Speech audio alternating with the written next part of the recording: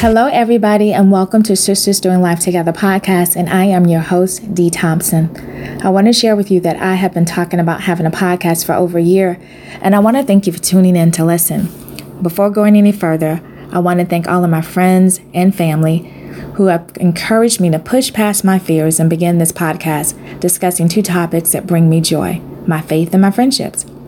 So here's some background information about me. I'm a believer, a daughter, a sister, an aunt, and a friend. I was born and raised in sunny Florida. Our home was short on finances, but never on love and laughter. I didn't talk a lot as a kid, and if you know me now, you're probably thinking that's impossible to believe. After leaving Florida, I moved to Oklahoma and now live in South Carolina. If you're asking why someone would move from sunny Florida with beautiful beaches to Oklahoma, that is another episode, and in the words of Tabitha Brown, stay focused. I think I have a pretty good sense of humor. I love to laugh until I have to catch my breath. My friends say I'm caring. I hate injustice. I'm an advocate by nature and by profession. I like watching love stories, rainy weather, and I believe that people are important. Here's my why. I started this podcast because I want women to know and experience what I have over the past 20 plus years, the unconditional love and unwavering support of my sister friends. And since I like to talk, I thought these two desires could come together, and here I am. My desire for you as the listener is I hope you are tuning in because you believe in the power of sisterhood and connection and celebrating the women in your life. Or maybe you're listening and saying that you tried it, you were hurt, and you're unwilling to try again. And believe it or not, most of the listening audience, including myself, have all had a similar experience.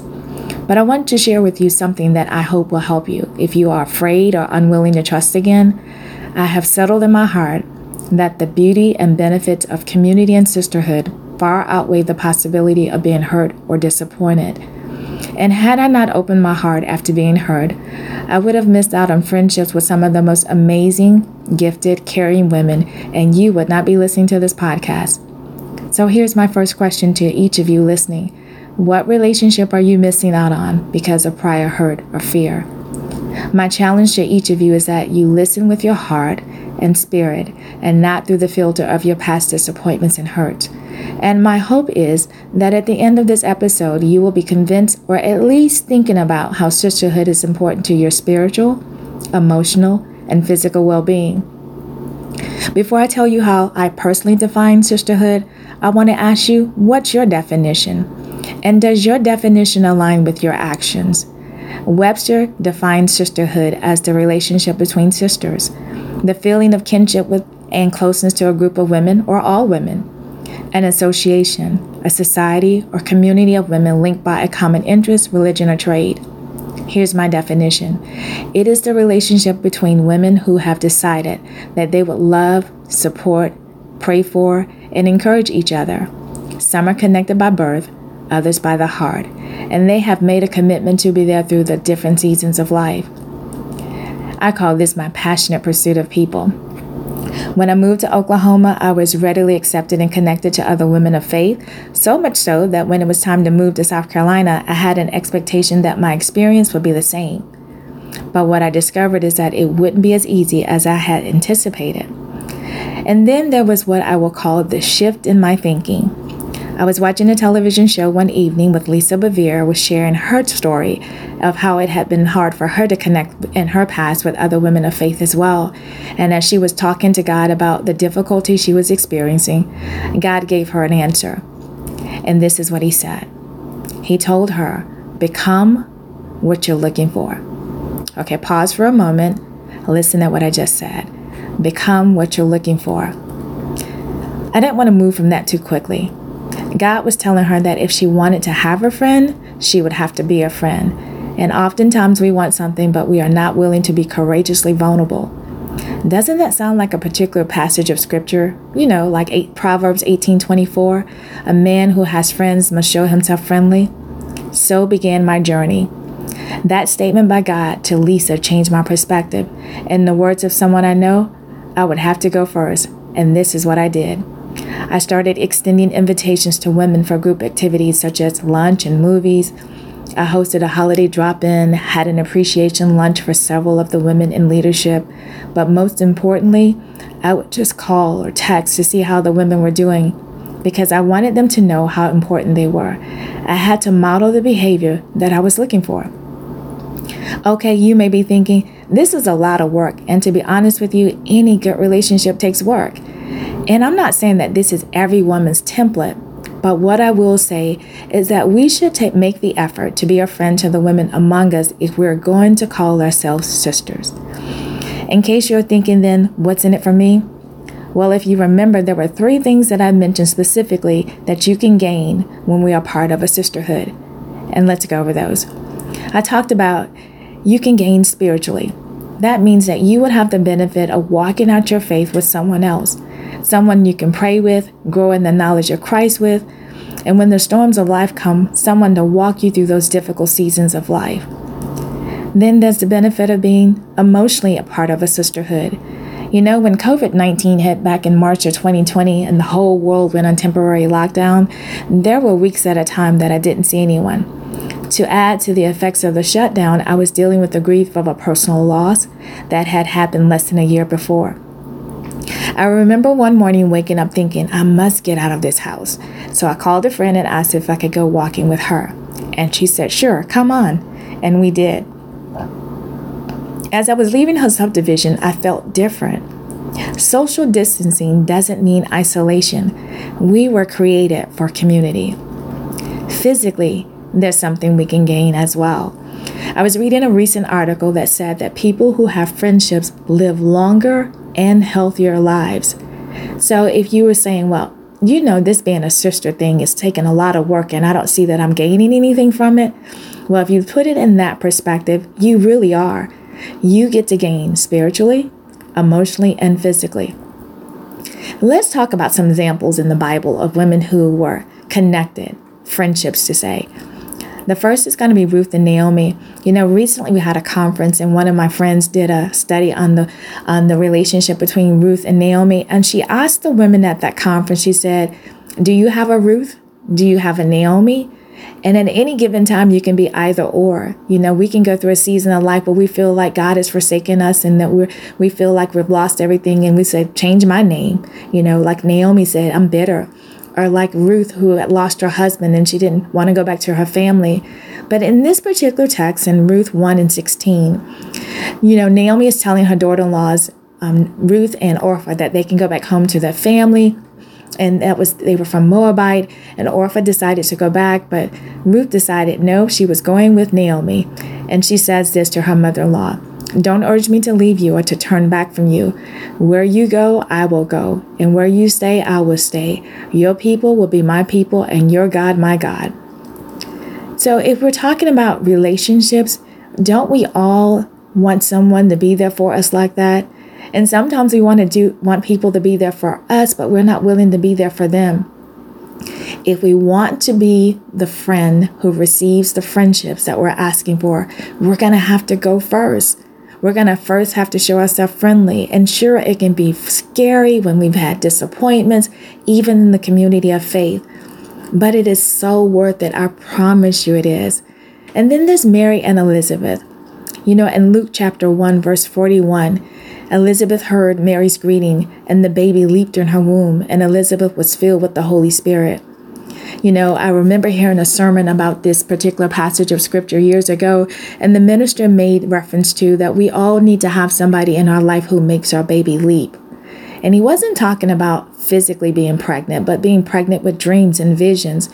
Don't we all want someone around us who calls us to like, don't give up on your dreams, keep pursuing those things that are in your heart, reminding you that you can do it, and they will be there to support you? And the reason that I know that to be true is that I have those friends in my life right now. And I have for a number of years. You know, one of the things that I often say about my friends, and I mean it from the depth of my heart, I have the most amazing friends. And I want you to have those kind of relationships as well. You don't have to have a large circle, but have someone in your life that you can talk to, be yourself with, that you can just be who you are, that you know that they're there for you and they have your back. These two women, or, Elizabeth and Mary, And then we have Ruth and Naomi. These women were examples of what they can do when you have relationships that are combined and they're united in their belief and where they're going. But here's another thing. We can be examples as well. We don't have to keep looking to others as examples. It's great to have examples, but what if we decided that we were going to be the examples starting in 2022? The first month of the year, you and whatever other sister, like, even though you may already have this extensive community of friends, and what about just one more friend that you decided to add to your circle this year?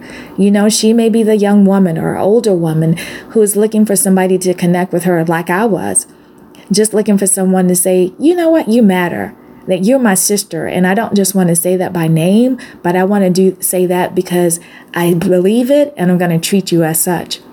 During our last conference, I used the word, the acronym that I wanted to share with you in terms of what are we bringing to our sister friendship. Oftentimes they're looking like, what can somebody bring to us? But let's just change our mindset on that. So I use the acronym VALUE. V being for vulnerability. When we show up in our relationships, are we honest? Are we hiding? Are we available? That's what the A is for. You know, it may not be convenient for us. It may not be doing 9 to 5 hours. It may be in the middle of the night that you just need somebody to talk with you or pray with you. Are you loving? And do you love people the way that they need to be loved or the way you've decided they should be loved?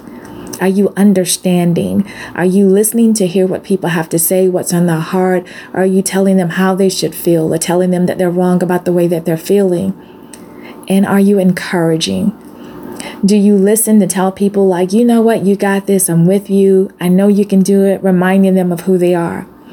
As women, we see and hear the stereotypes all the time about how we interact with each other.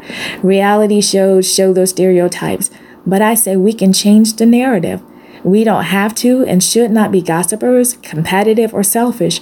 But on the contrary, we should be pursuing God's standard for being patient, forgiving, praying, defending, and sacrificing. After all, isn't that what God does for us continually? I was listening to a song by Todd Galbraith, and here's what the several verses say. It says, fill my life till all they see is you, Lord. Glorify your name. Fill my heart till all they see is you, Lord. Glorify your name. If our desire for others is to see him in us, then we have to be willing to be in proximity, both relationally and physically. So this is what I want to close with. I want to say that as I was preparing for this episode, I began to think about this beautiful friendship journey that I've been on. It has been amazing. And I am so thankful to God for the women that he's placed in my life.